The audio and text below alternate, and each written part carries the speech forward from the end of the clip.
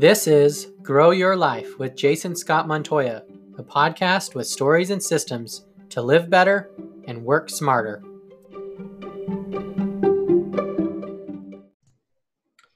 Welcome to another episode of Inspirational People. I'm Jason Scott Montoya, and today I get the opportunity of introducing you to a talented speaker, a creative trainer, and the improv podcaster, Jim Carwish. Jim, say hello. Hello. Hello to you. Improv Jim and I originally met via Twitter after he posted a doodle of Andy Stanley's sermon. I somehow reached out to each other and subsequently ended up having coffee, but really it was tea. I don't remember if you know what you drank, but I drank tea. Did you drink coffee? No, I drank tea because you were drinking tea. So we drank some tea. After a couple hours, we said, let's move this to lunch. And we went to Willie's Mexican Grill for a few more hours and ended up being a half a day meeting, getting to know each other and forge a friendship that would seemingly endure the most troublesome of relational disputes. At the time, Jim was making his transition from corporate America to entrepreneur. We participated in a freelancer's mastermind, blogging challenges, many movie and TV discussions, including the latest Star Wars movies, and have remained good friends until he moved away several years ago to the city of Rome, Georgia. Since then, we've been distant enemies, poking and prodding at each other, hoping that one day we could become friends again. Jim harvests the brains of my friends. I send him seasoning to make it taste a little better. In addition to being that brain harvester, Jim is also a trainer, a coach, and a gamification experiential facilitator. Somehow he uses those to harvest the brains of others. Anyways, Jim, tell us about you, your story, and what you do. Sure. Thanks, Jason. That was a great intro. I think we should probably clarify for the listeners. I don't actually consume the brains of those you send to me. Oftentimes, there are people that are in need of some help. Okay, so you just collect them and store them in like vials? I don't actually take their brains out of their heads. I do help them to kind of straighten it out. I do what's called narrative coaching. Okay. So I have helped them to examine what's in their brain. Okay, so it's kind of like in Futurama where they can still talk. Is that what you mean? That's it. Sure. Let's go with that. They can still talk. I put them in machines, and they are robot bodies. Yeah. So are you going to tell everyone why you left me? So I moved closer to family, and I know I caused a rift with this Jason. It was very, very difficult and hard. It was hard for me too. No, I moved to Rome to be closer to family, and I started to do most of the work that I was doing down in Atlanta. I started to do more virtually. My original intention was to go virtual so that I could help people outside of Atlanta. But what ended up happening was it made it easy for me to move to Rome. And then in a really weird way, I was very prepared for this coronavirus crisis. It's almost like you were building a transition plan to the new normal without knowing that this was going to be the new normal. I had no idea. So when they said we need help, people started reaching out to me for stuff that I never have consulted on before. Like, hey, none of us are any good at working together on Zoom. Can you help us? And I was like, sure, I can. I've been doing it almost exclusively since last October. So it almost seems like the opportunities that people might have, maybe they were there, but mentally they just couldn't get there. Now they've been forced to sort of change their mentality. And now all of a sudden you've got these new opportunities. Would you agree with that? Absolutely. And what's interesting is I've been keeping up with different people in my life and how they're working. And there are some companies that they adamantly said, we will not allow you to work from home. That will never be a part of our culture. We have to work in person. And people would kind of push back on it, and they would just kind of hold their ground. And then this happened and they had to work from home. And suddenly everybody's like, wait, this isn't so bad. Yeah. Right? Yeah. I'm not doing the 2 hours drive into work. All that extra time saved. Yeah. And the research showing that in a lot of cases, they're actually people are more productive when they work from home. But yeah, I have a client and they wouldn't let people work from home if there was a nuclear fallout, and all of a sudden everyone's working from home. So. My dad is working for a Japanese company as a computer programmer right now, and he's finishing up. He's in his mid-60s. He's finishing up before he retires. And what's really interesting is the Japanese company is sticking to their guns, and they aren't letting people work from home. And it's a very interesting kind of they work for a factory, they manufacture things, and everything just changing around my dad. And, people are wearing masks at work and they're social distancing, but at the same time, they're using the same bathrooms, and they're, Mm. you know, so it's a very confusing thing to stick it out and to stay at work. Yeah, yeah, that's So yeah, interesting. Yeah, yeah. and I know some companies that have never stopped going in, Mhm. even before when we had the shelter in place. But before we dive into kind of those ideas and questions, Sure. tell us about you and how you got to where you are today. Well, there's a concept in improvisation called yes and, which Okay. is the acceptance of whatever it is that's happening around you. And Mm-hmm. so when there's an opportunity, and assuming that you actually have the skill sets, you have the talent, whatever is needed to be able to do the thing that there's an opportunity for, Yeah. I've just always been one to just grab it. Right. Mm. And so I started out doing just different jobs as I went to college specifically for communication. I Yeah. was in a program that allowed me to study theater, radio, television, Yeah. music, those types of things. And once I got out, I just kept taking opportunities in kind of almost just a haphazard way of that seems very interesting. It's an opportunity. I don't know where it will lead me. Yeah. And over time, what I found was all of these experiences have kind of combined, like 1 + 2 takes you to 3, 1, 2, and 3 take you to 4. The skill sets that I would learn from one of these Mm-hmm. entrepreneurial ventures, or acting in a show, or Yeah. taking an admin job at a company, whatever skill sets I would gain would seemingly be very appropriate for the next opportunity that I had. And Yeah. so I've worked my way through. I worked a little bit in PR. I worked in finance. I've Mm-hmm. worked running a theater. I've done all sorts of different things until eventually I got to the place where I started to apply all of my improv training to teams, Okay. and to helping to facilitate meetings, helping to make companies work better together.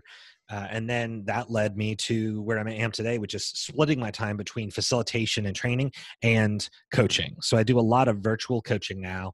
I work with people one-on-one. They're able to get to me very quickly because they don't have to drive anywhere or come down to the front desk of their office and let me in and go to lunch and get lunch order and sit down. Like all that time that would normally be spent like in the preamble of a session is just, we just get on and we get started. And when it's time for them to go to their next meeting, they can just, click right on Yeah. over to the next one. So the quality of the work has been incredible.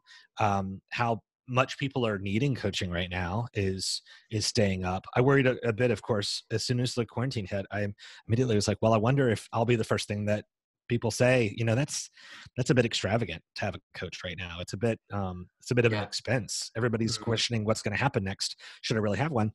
And it hasn't Yeah. really affected me. The people that made the choice to stick with coaching Mm-hmm. have Yeah, yeah. if they value it, the value doesn't go away just because. In fact, it could actually enhance it, because it's like Hmm.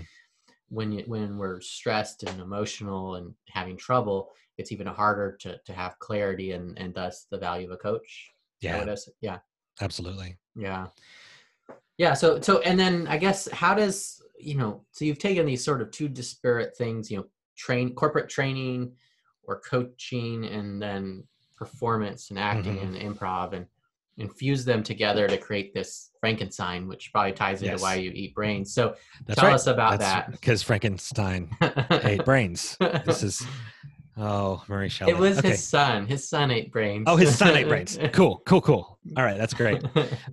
So basically what I've been for most of my life is, in my Enneagram, I am a 2 with a wing Okay. of 3, a little bit of a wing of 3, not a really intense 3. And so I'm a helper. I am really good at listening. I come up alongside people and I figure out where they're at. I listen really carefully. I usually ask them clarifying questions to figure out where it is they're trying to go, unlock things within themselves. And this is something that has been true for pretty much my whole life. It hasn't Yeah. really changed that much. I shift my medium, right? Mm, So in theater and in improv, I was working with people very, very similarly. As a director of theater, I was working similarly. As an improv coach, I was working similarly, just aligning myself with people. Facilitating trainings is yeah. very, very, very much the same. Like, how do I Yeah. align myself with your team? How do I align myself with an individual? How do I ask the right questions? So Yeah. coaching and narrative coaching have been it really just became a no-brainer, and all I needed was clients. And you kind of had a big influence on that. A few of the people that you sent my way had a big influence on how much of that type of work that I took, because I was keeping a very small portion of my time for coaching. And Yeah. then we kind of opened that up by you sending me more people. And because I opened it up, it, it opened up wide. And Yeah, now yeah. Yeah, so now it's more of a larger piece of the mhm, pie, and it that gives is, you a diversification of income, which is great. So which is fantastic. take your expertise of dissecting our brains Mm, and tell us about this crisis. So we're in the middle of this unexpected, well, depends on I guess where you come from, but for most of us it was generally off the radar, and then all of a sudden it changed our lives and work dramatically across the board. yeah. How should we be looking at this, and is there something that improv can help us in terms of how we see the situation and how we adapt? Yeah, I think that's a big part of me being a helper and Hmm. also being an improviser. Is I've always been very aware of the people that are in the room and how are they feeling, Mm, how are they interacting with one another, right? And so I'm the type of guy that if I stop, I'm not paranoid. I'm not the kind of guy that if I stop at a gas station, I think I'm going to get jumped by somebody. But I am the kind of person that would just kind of gaze around as I'm pumping my gas and look and see like where are the people and where are they heading and what's going on, and oh, that person's having mm, a bad day. And so when we shifted into this, my awareness became kind of a positive attribute yeah, for thinking through, if I'm going to go to the store, what does it mean? So before they even were telling us, here's what social distancing means, right? yeah, I was thinking my way through these situations. Well, if we get too close to each other, if we shake hands, if we do these hmm, different things. So, so I think a big part of what improv can do is the acceptance mm, portion, right? In improvisation, we don't quarrel, we don't bicker, we just accept the truth of whatever it is the other person believes. We build on top of it, and we move forward together, lifting each other up. okay, And I see where people could be very aware of what's going on and they could be very accepting. Many people right now are doing quite the opposite. Either they're fighting against it, demeaning it, saying it's a big hoax, whatever it is. And uh, I think that to go to either end of the spectrum, to be holed up in your house, never to see the light of day again is an extreme. And yeah, to go out and have a big party because you think this is all just a ridiculous prank yeah, is the extreme. And so I was able to look at it and say, okay, here's my risk, here's my family's risk, hmm, here's the risk of the people at work. How do I manage this? And how do I help others to think through this process? yeah, So yeah. That's good. that's been a good bit of And it. I think I guess when you think about the idea of it's not just about us, Mm, it's not just about me, but it's about the people that I live with. It's around my yeah, neighbors. The effects of our decisions are very explicit right now. right. So is there anything you would say to that? Yeah, I think it's a time that many people are learning either the easy way or the hard way to check their own selfishness, their own Hmm. narcissism, to check their own self-importance. And Yeah. I know I'm just giving a lot of synonyms here. I think people are realizing when they take something too lightly or when they take something too heavily, what impact that has on those around them, right? Yeah. Um, Yeah, there's a great quote that kind of reminds me of what you were saying, yeah. and I can't remember who it was, but the quote is, "Reality is that which, when you stop believing it doesn't go away." Mm. That's really good. We should totally know who said that, right? And we Yeah, we don't, but it's really good. but that's Mhm, exactly that acceptance. I think there is a bit of situation, resisting mhm. reality, or denying in denial of it, or whatever the emotion is, or just what it is there, but you know I'm just gonna will my way through it, in the sense that it's not gonna affect me. I don't know. It's kind of, but it is interesting to see those dynamics play out and how we respond in different ways. The quote, Jason, and it's not that I wasn't listening to you, I was listening and typing at the same time. The quote was by Philip K. Dick, a sci-fi Okay. writer. He wrote that in I Hope I Shall Arrive Soon. And the quote Okay. was, reality is that which, when you stop believing in it, doesn't go away. Yeah, Yes. Yeah. fantastic. Thank you. So tell us how do we live better and work smarter in this reality if we embrace it? hmm Yeah, embracing the virtual. So I just with my friend Allison Gilmore, she's the Mhm. owner of Do More Improv, and I do a lot of work with her, Yeah. facilitating improv trainings. And we did a video not too long ago about um Zoom fatigue and Mm. how people are trying to do everything, Okay. or they are trying to, they're not doing anything at all. Most people are overloading their brains Okay. with so I'll just give we'll spend 2 seconds on this. I won't do an Yeah. entire video with it, but there are two things happening when you're looking at a screen that is filled with all of your teammates from work in a gallery view where it's almost like the Brady Bunch setup. Yeah. The first thing is that suddenly everyone has equal importance, and you're trying to take in all of these people at the same time when you're in gallery Mm. view. But at the same time, you're not getting all of their body language because most of us are cut off at the shoulders. Okay. Yeah. So we lose information that we would normally rely on when we're communicating with one another. Posture Yeah. in the seat, way of using hands, how your hands are folded, tapping your finger like you're nervous. You can't see any of that in the Mm. video. But Yeah. at the same time, you're taking in all of these people. So you're both exhausting yourself from too much information while your brain is trying to fill in information that you Mm. don't have. And Yeah. so our brains just get completely taxed. So after a couple of Zoom meetings in a row, we feel like we've done 6 hours or 8 hours of regular meetings. Okay. And do you think like we're one-on-one right here? I assume it's not quite the severity that it would be in a group, right? Exactly. So Yeah. part of the advice that we gave in that video was stick yourself in speaker view instead of in gallery view, right? Just look at the people as they're speaking, see them. Mm. And so what you're doing with me right now is a one-on-one situation. And the reason I'm not exhausted at the end of the day is that most of my client work is one-on-one coaching. And so we're able to just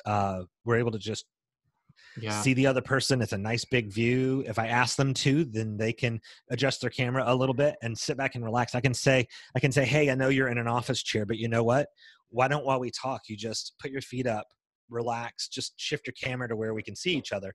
But you get to a comfortable place, and suddenly we're not holding ourselves to that type of Mm. perfection. Another part of it is that the camera, a lot of people see themselves, and that exhausts them as well. When they see their own image in the screen, they start to monitor themselves and their own activities. And so now your brain is doing yet another thing that you would never Yeah. think to do.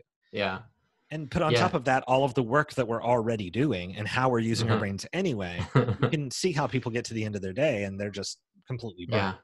Well, but it also sounds like a lot of people are doing Zooms all day long, all the time, and Yes. I guess that's another problem. Is it's like, well, should the whole meeting thing? Should this be a meeting even to Hmm. begin with, right? And then whether this should be a Zoom meeting and whether this should be just another form, maybe even just. I mean, would you even advise that sometimes you just do a phone call instead of a Zoom? It's such a relief if you're in a meeting and you're feeling a little bit tense, if you're just taking a moment for yourself and you recognize, wow, I've been talking with Bob here for 20 minutes and I'm feeling kind of stressed. My day feels like I'm getting really worn out.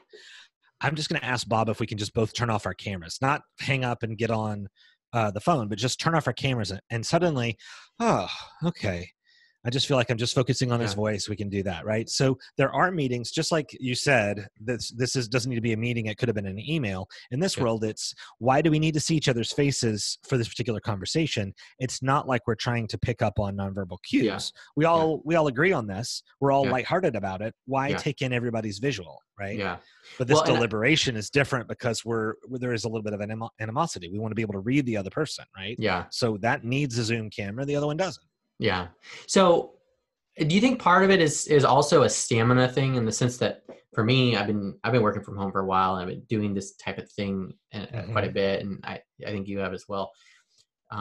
This crisis it didn't make this a new thing for me. It was just another day to day for me. So, do you think a Yeah. lot of it is people don't necessarily have the stamina to do this, and so all of a sudden they're having to do it all the time, and they're just not prepared physically or mentally to do that? Yeah. When I think stamina, I think so. The two ways that I think about stamina, one is can you run a long distance, right? That kind Hmm. of stamina, like can you keep going?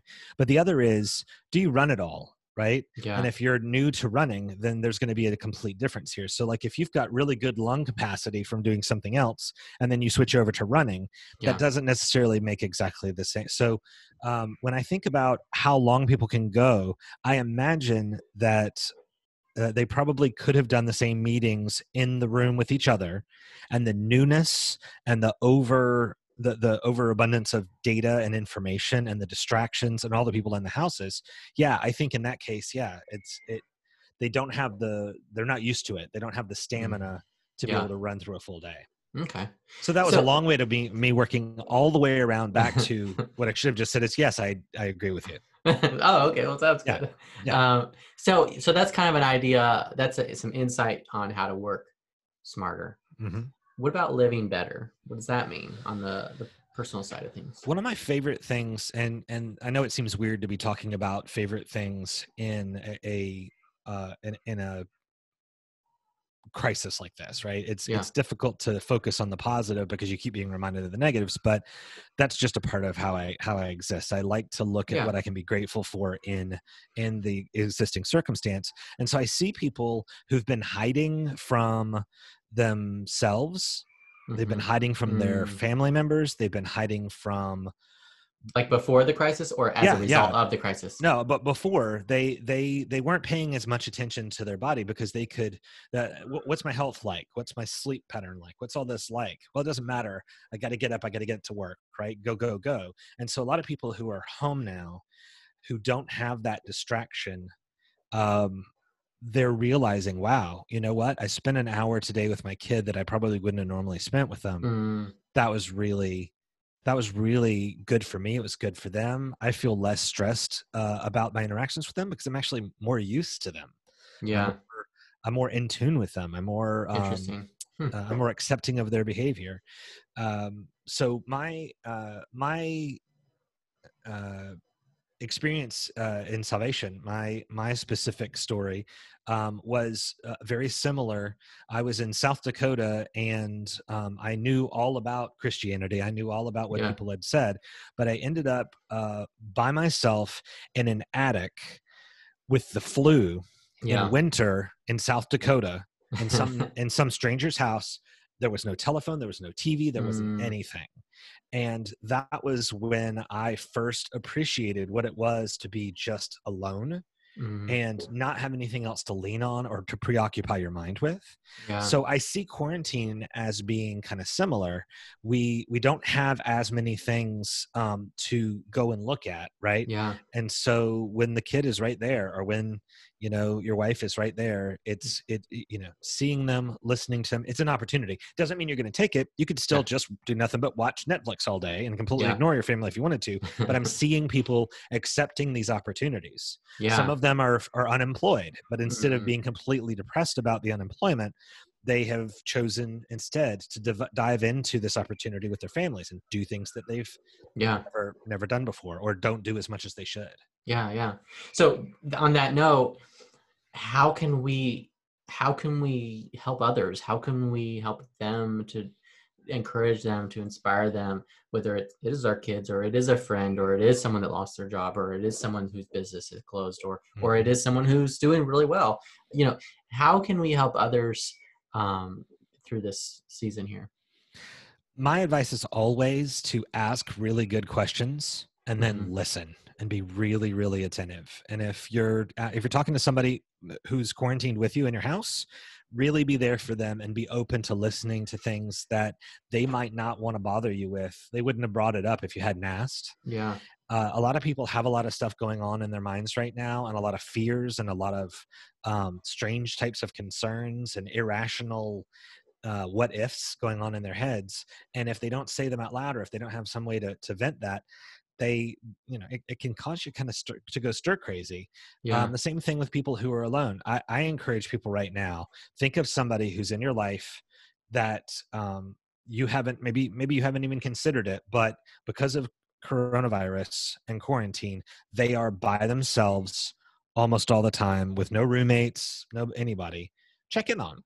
Yeah. check in on that person, right? Yeah. Um, And uh, why, what if someone's like, well, why should I do that? You yeah, know? I think that I believe anyway that deep down, this is really everything that we do is really about lifting everybody up, right? We're Mhm. all supposed to be lifting each other up, and in certain circumstances, we can convince ourselves that something else is really the thing we should be aiming for. Like, no, it's just about money. No, it's Mm. just about stability and supporting my Yeah. family. No, it's just about this, right? But I really believe that we're social creatures. Mhm. We're community is very important, and if we don't figure out a way to come out ahead on community and connectedness because of this, we're going to come out behind Mm. when we all come out, right? There are a lot of ways we're going to come out behind Yeah. when we all reemerge after this, but there are many ways that we could come out ahead if we focus on connectedness, right? Yeah. So if you don't have much practice in empathy and you know that that's a weakness of yours, this is the perfect opportunity to practice empathy,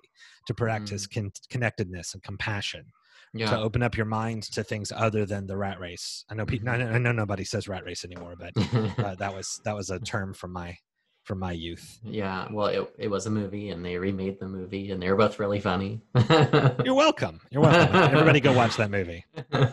So I guess, I mean, this is a situation where I think we can see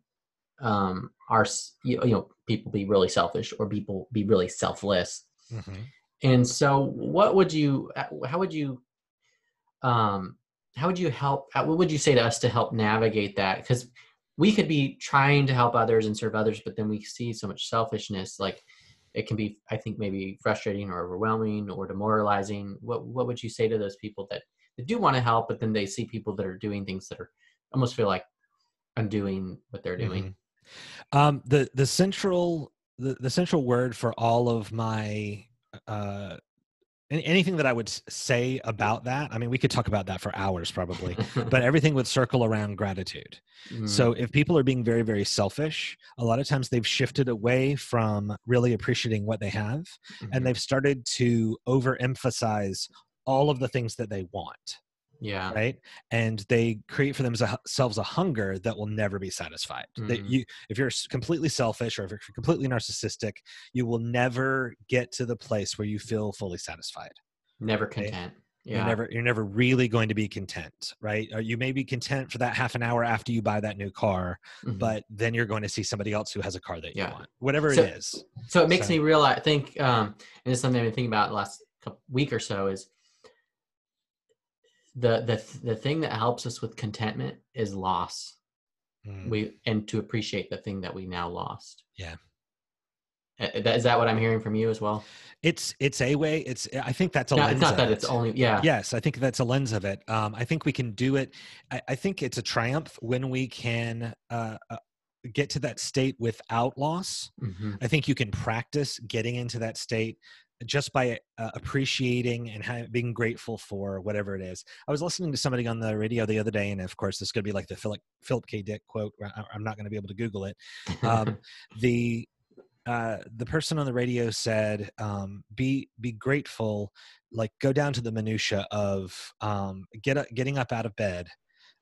Be thankful. I mean, it sounds ridiculous. It sounds mundane, but be thankful that you have a bed, Hmm. and just spend a minute, just sit on the edge of your bed and just Yeah. appreciate that you have a bed, and consider what it would be like to not have a bed, right? Go Yeah. and get a glass of water and just for a moment, just consider what it would be like, not in some hokey way, like, do you appreciate there are starving kids in Africa? Do you, you better eat every bite on your plate, but just a moment of intentionality, a moment of mindfulness, of Hmm. awareness of what exactly we have, right? Hmm. High speed internet right now. Hmm. Imagine if we did not have high speed internet right now, but we were doing the same type of quarantine. Yeah. If It'd yeah, be a we're talking about whole different game, a whole this would different be world. yeah. I mean, most of the stuff that has gotten um, our ability to still keep things moving forward in this would not have happened, but our connectedness with others, even if it's not perfect connectedness and it exhausts us in different ways, it's still something, Yeah. Yeah. right? Yeah. That's good. So let's shift to talk about stories. Mm, They shape us. Narratives shape how we see the world. We're a creature that love stories, whether it's fiction, nonfiction, movies, TV, books. So, what are some of the stories share parables, experiences that have shaped you?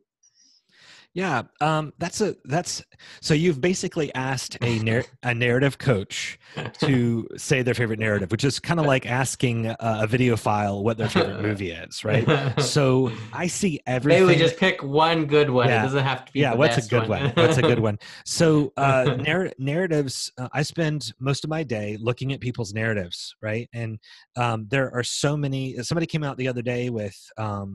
Uh, a list of movies from the 80s, and they said you can only pick 3 of these. Hmm. And I looked at those and I saw all of those different stories that were happening through movies, Yeah. and I thought all of those different things have had huge impacts on me, and I would relate to certain characters, and then I would rewatch them again later and I would relate to that character differently.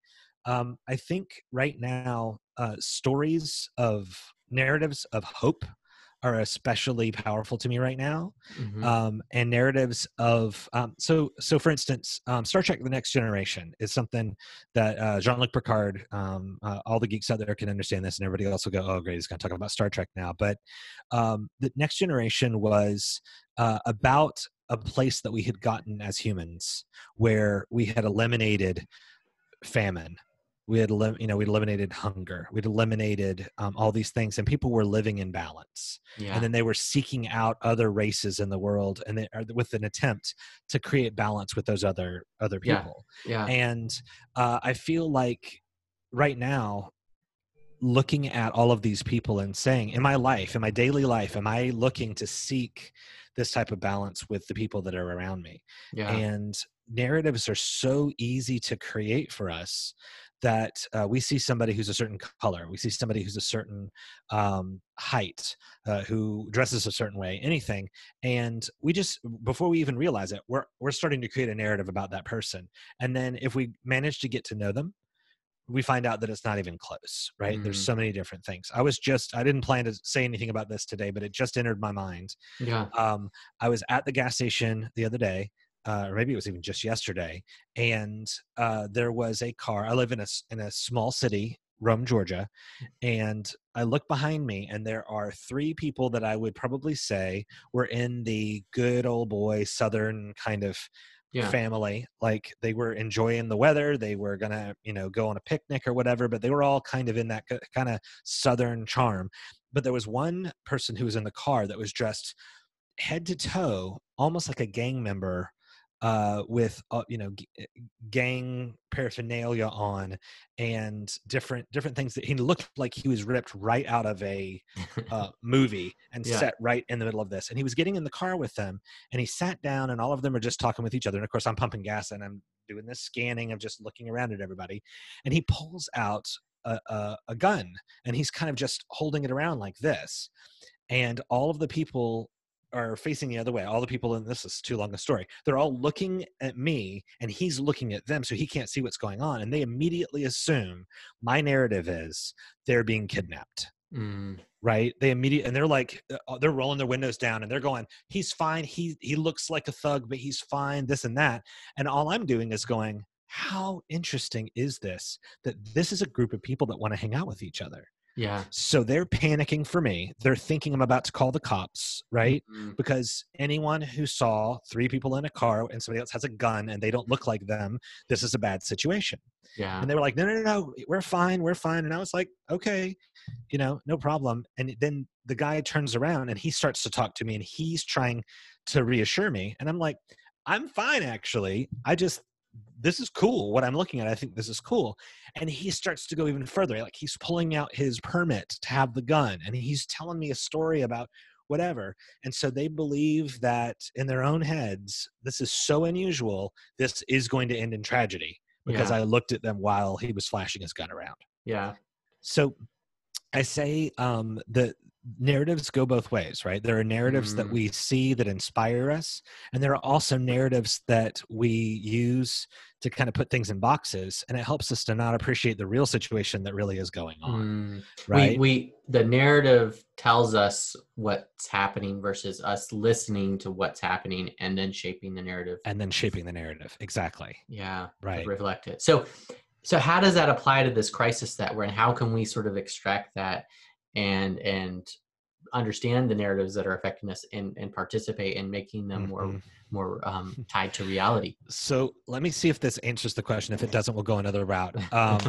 My wife was out waiting to be able to pick up some strawberries from a strawberry farm that's not too far from here. Mm-hmm. And she has rolled down her window so that she can just get some fresh air. It's a really nice day. And there's a woman who's maybe 20 feet off. She can hear her very clearly, but the woman has rolled her window down and is shouting out of her window about the fact that people are not social distancing enough and they aren't wearing masks. Mm-hmm. And they're getting out of their cars when they shouldn't. Mm-hmm. And my wife is going, oh, this is interesting. And so she's looking around to see what's happening. And then the woman gets out of her car. Yeah. And she's still shouting, nobody's, everybody's getting out of their cars. Nobody has masks on. The woman doesn't have a mask on. Right? So she's seeing this world where everyone is doing the wrong thing without reflecting on whether or not she's doing the right or wrong thing by her own. Like, she's created the narrative that people are not being responsible during the time that she herself was not, by her own definition, being responsible. And there wasn't anybody pointing at her saying, well, you're not doing it either. But that was her view. Her view was, I'm not worried about me. I'm fine. It's all you people that I'm worried about who aren't following the rules. Right. Yeah. And so then by the time that she was done, the woman wanted to commiserate with my wife about the fact that nobody was social distancing by walking up to her open window and getting right in her face to talk to her about it. So she then was breaking the social distance, and Mary was just boggled at the fact that the woman did not have her own self-awareness to be able to recognize that she's criticizing everybody else, right? So the easiest thing for me right now is to say the narrative is that we're all people. We're all in the, as cheesy as it is, and as many times as we hear it, it could be a drinking game. We're all in this together. We hear it so much, or, in these uncertain times. But to think about, we are all the same, right? The amount of melatonin in your skin or the place that you grew up does not make you that different right now. Yeah. And we can take it as an opportunity to just recognize, yep, we all could get killed by the same thing, right? We could all suffer very badly. We could all lose family members. We could all lose money and not have food to eat. All of these things could happen to any of us at any time. And that's true all the time, but we lose sight of it. We get into other narratives that allow us to think about other stuff, right? So right now, and of course, there are people that are skeptics and say, we aren't going to change. Human nature's not going to change. As soon as this is over, people will just go right back to the way they were. But I don't think that's true for everybody. Yeah. I think that there are people that are going to, this will shape their lives. Kids that are in the same way that the Great Depression affected the entire lives of those kids that came up with very little to eat or having to reuse the same piece of tinfoil 20 times, right? Yeah. It shaped them. And I think that this will shape people in a positive way if we let it. Right? Yeah. And I guess one of the other things I'm hearing from you that's really interesting for me to think about is there are a lot of competing narratives, and it's really a matter of what's the dominant narrative. And I think as Christians, we do have this, and to go back to Andy Stanley in a recent message he did, Messy Middle, what he talked about was, as Christians, we believe there is worse news, which is death and sin, and there is better news, which is the resurrection of Christ. And those supersede the narrative of this crisis, which has both good news and bad news, right? But we actually live in a narrative that transcends both of those in the moment. And that larger narrative informs us what we believe and what we do. But it also, if we hold on to that, it's a filter for all these other competing narratives that may distract us from the most important one. I don't know. What do you think? Yeah, that's great. I don't mean to jump into a TV show straight from an Andy Stanley quote, because I really want that to land what you just said. I think anything, most of what Andy Stanley says, I feel like you should just be like, okay, that's it for the day. I'm just going to spend the rest of the day resonating on what Andy said. Yeah. I recently rewatched the first couple of episodes of the TV show Lost, because when it came out originally, I was a huge fan of it, and I could not wait every week for the next episode to come out. But it's this story of all of these people who could not be any different from one another, Mm, who are all put into exactly the same circumstances at exactly the same time, and they need to survive. yeah. And you see them become friends. Hmm. And if all of those same people were just, meeting on the street or whatever, Yeah. It almost didn't. It almost their past almost didn't matter anymore. It it was didn't. starting over in a sense. Yeah. And when people found out about each other's past during the show, there was not oh, well, you have a past, and so therefore I abandon you. It's still vital that we work together, right? This is Yeah. still vital. We are vital to Hmm. each other. And Yeah. so we don't really need more things to divide us. We really need to be spending more time recognizing Yeah. that, right? That, Yeah. that it is this circumstance, this terrible circumstance that we're all in together, Hmm. is another example that we're all unified, right? Yeah. We can all work together, and then we can alternatively choose to be selfish or petty or um, greedy or competitive for no reason, right? Hmm. And cause pain instead of causing all of us to move forward together. So I think right now, anybody who is listening to this and anybody who is a follower of Jason Montori, I think uh, all of your work is always about gaining clarity, seeing what types of narratives there are, seeing what types of gaps that you're missing, Hmm. and then planning for those and Yeah. working towards those things. And that's what we should be doing right now, with all this extra time that we've got and with all the solitude, is let this be a time of rebuilding Yeah. and of clarity and of self-awareness and of I recently re-looked at my Enneagram results, and that's why it's so top of mind today, is because I was leading another group through their Enneagrams, and I went back and I reread through mine, and a lot of the things that were in there, I don't know if I hadn't been slowed down so much and had extra time because of the crisis right now, if I would have reflected the same depth with the same depth Hmm. about the things I can work on in my own personality, right? Yeah. And so when it hit me, it was like, oh wow, this feels even deeper than when I read it the first time, Yeah. because life is different right now, and Hmm. and focus is different, and clarity is different. Mm. Yeah. Interesting. Hmm. Hmm. Yeah, it's a lot to kind of think about, and there's so much to it, and it's just I think I'll have to ruminate and just see where that how that unfolds over the Mhm. next few weeks. So let's shift again. Let's talk about systems. Mhm. So we're all part of and creator of systems, and these ecosystems they inform how we act. So narratives are one thing, but systems are another, and they do tie together. But tell us what you think about systems, and how you use them, and how we should look at them, and yeah.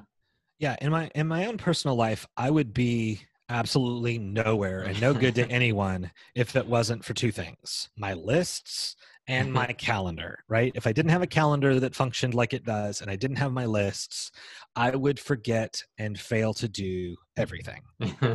It just, nothing would happen. Yeah. And I'm just, that's my natural personality type. If I don't, with intentionality and focus, follow these systems, then now I don't think I can turn my web camera to where you can see it, but on my wall over to my right is a big whiteboard that is broken up into sections, and IDEMA is across the top of it. Mm, Ideate, discover, execute, maintain, and audit. yeah. And there are post-it notes underneath it that are talking about where things are right now. Where are the ideas? Where are Yeah. the responsibilities? What do we Hmm. need to be thinking about in relationships to those things? If I didn't have that, if I didn't have Mm, my workflowy system where I'm constantly capturing all the ideas so that I don't have to hold them in my own brain, which is a yeah. little bit getting things done, a little bit IDEMA, Yeah. a little bit daily pages for writers, Hmm. constantly getting Yeah. stuff out of your head. But without I think when you feel overwhelmed, I know it sounds a little cheesy to say go and journal, Yeah. but doing your own version of whether journaling for you is doing a video on your own phone for yourself later on, or it's sitting down and typing or writing Hmm. on a piece of paper or whatever it is. Pick the medium that we can Yeah. work with. Yeah. pick the medium that fits you, and Yeah. then get that stuff out of your head. Because if Mhm. everything's bumping together in there and you don't really feel a sense of peace and calm and clarity, the quarantine is scarier, right? Yeah. So systems during a time of crisis are the thing that can help us to get through the crisis. And Yeah. so I would already be lost, but I certainly can tell you, any given day that I wake up to the alarm, uh, pre-crisis, pre-quarantine and coronavirus, I could have told you as soon as I woke up exactly what day it was and what my responsibilities were, because I reviewed it the night before and it Yeah. probably was in my dreams, right? Mm. Now I wake up in the Your brain morning. defragmented. Yeah, it's like a defrag. The next right now, whatever's going on with how I sleep or how I function or where I am all day long or whatever it is, I do not have any idea what day of the week it is when my alarm goes off in the morning. I don't Yeah. know what time it is. I mean, even though I set the alarm, I don't even know what time it is. I'm like, what is that noise? Yeah. It's very, very different. And I can tell that and the environment that we're in and the way that this is hitting us all, if it weren't for my systems, my alarm clock waking me up. Mhm. Before this, I was trained to wake up at 6 o'clock a.m. every morning because my son would go to school. Yeah. As soon as he no longer was going to school, I no longer had to get up at 6 because number Yeah. one, I didn't have anywhere to go, and two, at any place that I did need to be virtually, I didn't need to be for several hours, Yeah. You and had a so my lot body, of margin. yeah, I had a lot of margin for error, and so just sleeping in until the puppy needed to go out to use the restroom Mhm. was fine. And the puppy would Yeah. wake me up, Yeah. and before that, I could have woken up immediately at 6 o'clock a.m. Like 5:59, my eyes would open, and then the alarm would go off, right? Yeah. And I'd be like, "It's Yeah. Tuesday, and I've got a class tonight." So one of the things I've been thinking about the last few weeks as well is I love systems and they can be very fruitful. But I think you're kind of hitting at it a little bit is when does a system become tyrannical and how do we address it when it does? Oh wow, what a good question. What a good question. Um, so I feel like anything that helps us could also hurt us. Hmm. So when a system takes you to a place, if creativity is necessary in your world and your system has now become so tyrannical that you can no longer be creative, Mm. it's time to ease back on it. If your system is so tyrannical that you're spending so much time maintaining the system that you're not actually getting anything done anymore, right? You have now logged so many hours just dealing with system things that Yeah. you can't actually do, or your quality of what you do is less because you're spending so much focus, right? So it's almost like, what is it? No, this is a terrible metaphor. The rearranging deck chairs on the Titanic, right? Yeah. Um, Sometimes we find ourselves just moving things around on our to-do list or re-looking at our system or we're Yeah. optimizing things when there's a fire over there that needs to be put out. Yeah. So sometimes it's easier for us to depending on our personality type, it's easier for us to mess with systems Yeah. and think about systems than it is to actually get the work done. So Okay. there's a danger there. Yeah. Um, maybe I don't feel like I quite answered your question though. So maybe what else is in that question that I'm not hitting on? Well, I think the thing I would add is if you're not the if you're the subject of the system but not the controller. Mm. A system that is controlling me, that Yeah. So I you're in am. other words, you might have a system that makes your wife miserable, and Mm, maybe it gives you a sense of peace because you have oh, control, but she's like, oh my right. goodness. Or How do maybe, our, yeah. yeah. So I mean, either that or all the vats of brains, how you keep those in Sure. a bubble Well, and it's a stuff. lot of electricity because keeping all those brains alive Yeah. takes So I mean, juice. you're doing it at the expense of all these people whose lives Hmm. you've destroyed. So To their families, I say, I'm terribly sorry.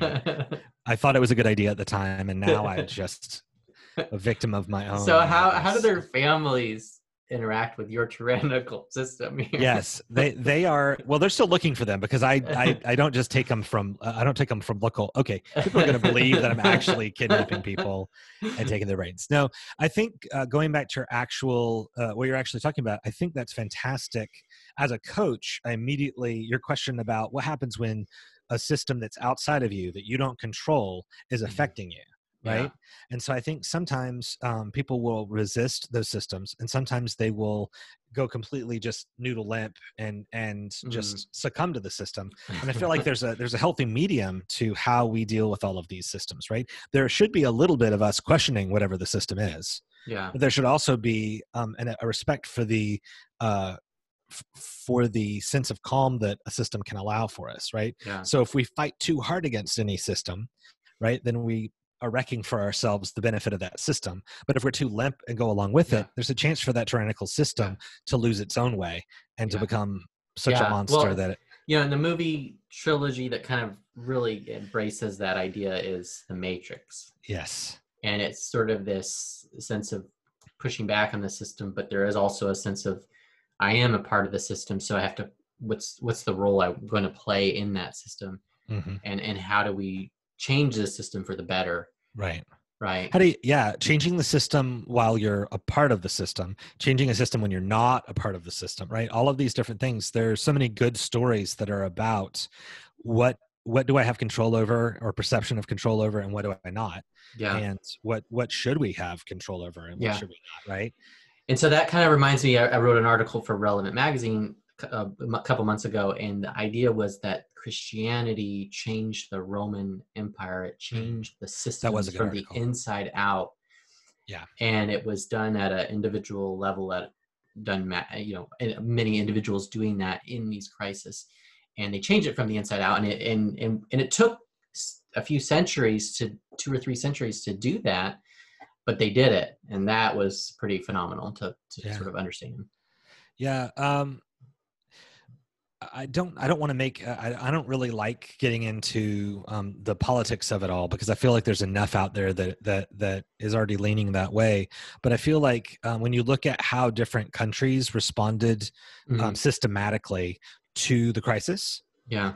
and you combine the system with the narrative, Mm. right? And if we tell ourselves a certain narrative, and then our system is supporting that narrative, then we watch how the same thing that other people are surviving. Like, this country had very few people Yeah. die, and this country is just a big pile of bodies. And why? It has a lot to do with the system that was in place, Mm. how quickly they put it in place, whether or not they're really thinking things through, and all that is based on a narrative, right? Yeah. So I think that if the system isn't taking care of you, then there should be pushback, right? There should Yeah. be, And right? we're probably responding differently based on how it is affecting us in Yes. negative or positive ways, and health and economic and so on and so forth. So I mean, here we are. We find ourselves in this really rough situation. Life can just be hard. It can be challenging. It can be also prosperous and joyful and Mhm. wonderful. So, what would be some of your final words of advice for us as we travel through life and through this pandemic that we're now in? I'd say awareness, simplicity, and gratitude. Mm. Just being as mindful and aware as we can throughout our day, Yeah. right? Keeping it as simple as possible, right? If it starts to spiral or go off the rails on you, take Mm. it back to what's simple, right? Take it back to Yeah. our needs, take it back to our family, take it back to our the oxygen that we're breathing, and Hmm. get simple with it again. And then be grateful. Just taking a moment to be grateful about things that you have can change a mood, and that mood might have been building towards a really terrible mood, which led to a terrible action, right? Yeah. So in many cases, just taking a moment, be mindful, be in the moment, Yeah. right? Keep it simple right now. Keep Hmm. it simple, and what are the real needs, and then be Yeah. grateful. Hmm. Yeah. That's good stuff. Thank you for sharing. Yeah. Is there anything else you wanted to share that we didn't get to, or that we skipped, or that I didn't ask you about that you No, wanted to share? no, I think that this has been a great time together. I love that you're doing this series. I think right now people are listening differently. I Hmm. know that at some point in time, podcasts were mostly consumed in cars, while people were driving to and from. And so for a little while, nobody was listening to podcasts. And then suddenly people are listening and consuming information again, right? It's kind of like we, in that little hump that we went through with the quarantine of like, okay, I've got to make sure that we've got toilet paper. All we got to think about for the next 48 hours is toilet paper. Yeah. And then they got past that, and now they're coming back to these places. So, building new habits, I guess, yeah. because we're not driving. Yeah. Because I know I'm having to do that. It's like, okay, when am I going to listen to this? Because I'm not driving as much. Yeah. Yeah. And I think people are picking up different ways to take time for the things that we care about. Even saying this, I'm realizing I have a very, very deep relationship with the McElroy brothers that do My Brother and Me. It's a podcast. Okay. It's a fake advice show, and these guys are hilarious. Now, the relationship they have with them is completely one-sided. They don't know who I am. We've never met. But they were such a part of my day-to-day for so long. I mean, it's one of the longest running podcasts that are out there. And I just realized, as you said, as we were talking about this just now, that I feel like I've betrayed them somehow, and that I haven't found the time to listen to their podcast. Such an interesting idea to pop in. They don't know. They don't care. Yeah. Right? I'm one number, but isn't, it's a part of our life that we didn't really notice is suddenly gone. And when we recognize it, Yeah. And I guess on a similar note, Ravi Zacharias recently just passed away, and he, how did I miss that news? When did Ravi pass away? This week. I did not hear that. Yeah. So I'm sorry to be the bearer of bad news, but it's sad. And to that same point, it's like he was so transformative in my journey. I probably listened to several hundred hours of his stuff. And he doesn't know me in any way, but he's had an immense impact on me that will have, a ripple effect in my life and in the lives of those that I affect. And it's just, it's unknowable because of how much of the transformation he had. And so this person that I've never met, but because of the way that he's influenced me through resources and technology, has just been profound. Yeah. Wow. Okay. Yeah. So I guess anything else? Any other anything else hiding in that brain of yours that always we should start harvesting? I'm dangerous, Jason. I think you and I are both dangerous because we think so much and we're so easily outspoken about things. We could go on for hours and hours and hours. So yes, there are so many things, but I really do think keeping it simple right now is probably I do like that. And this could be a time to audit, to kind of go, okay, where can I actually make things simpler than I've overcomplicated. So tell us about, where are you at? How can people connect with you if they're interested in working with you? What does that mean? Let's give us the lowdown and where, if they're interested in sort of volunteering for you to harvest their brains. Right. Where do they go? Want me to take their brain out of it. So Do More Improv is the best place to find me because .com. Yes. So that's DUMORE improv.com. Okay.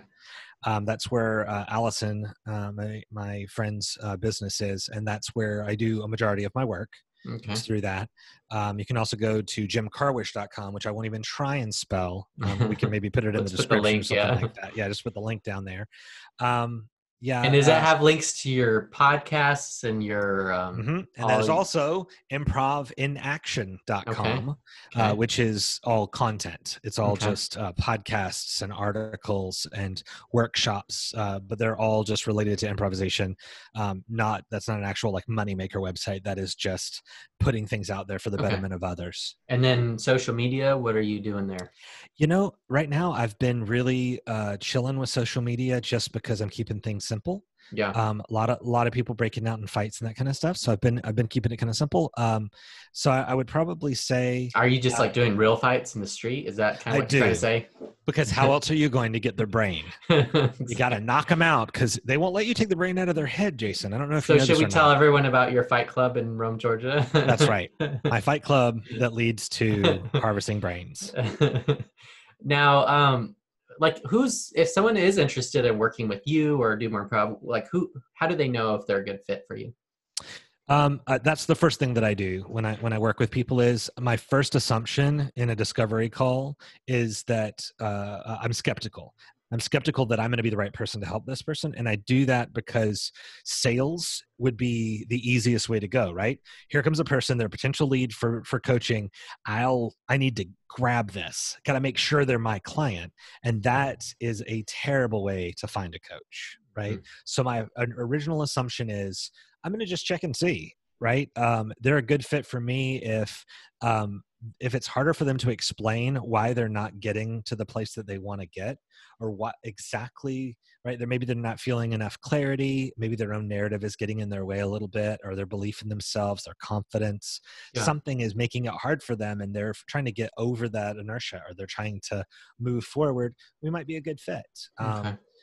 People that have that enjoy a sense of humor and enjoy levity within difficult circumstances often like to work with me. It's because I like to.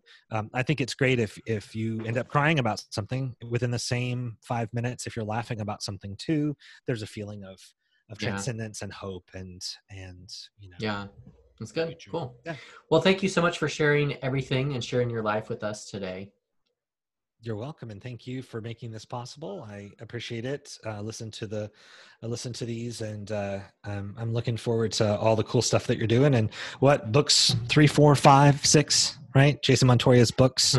Just I'm taking a break from writing this year, but but yeah, there's more on the horizon. So before I turn around, I'm sure there will be 6 or 7. Yeah, quickly, right? So quickly. All right. Well, thank you so much. Yeah, it's been great. All right, see ya.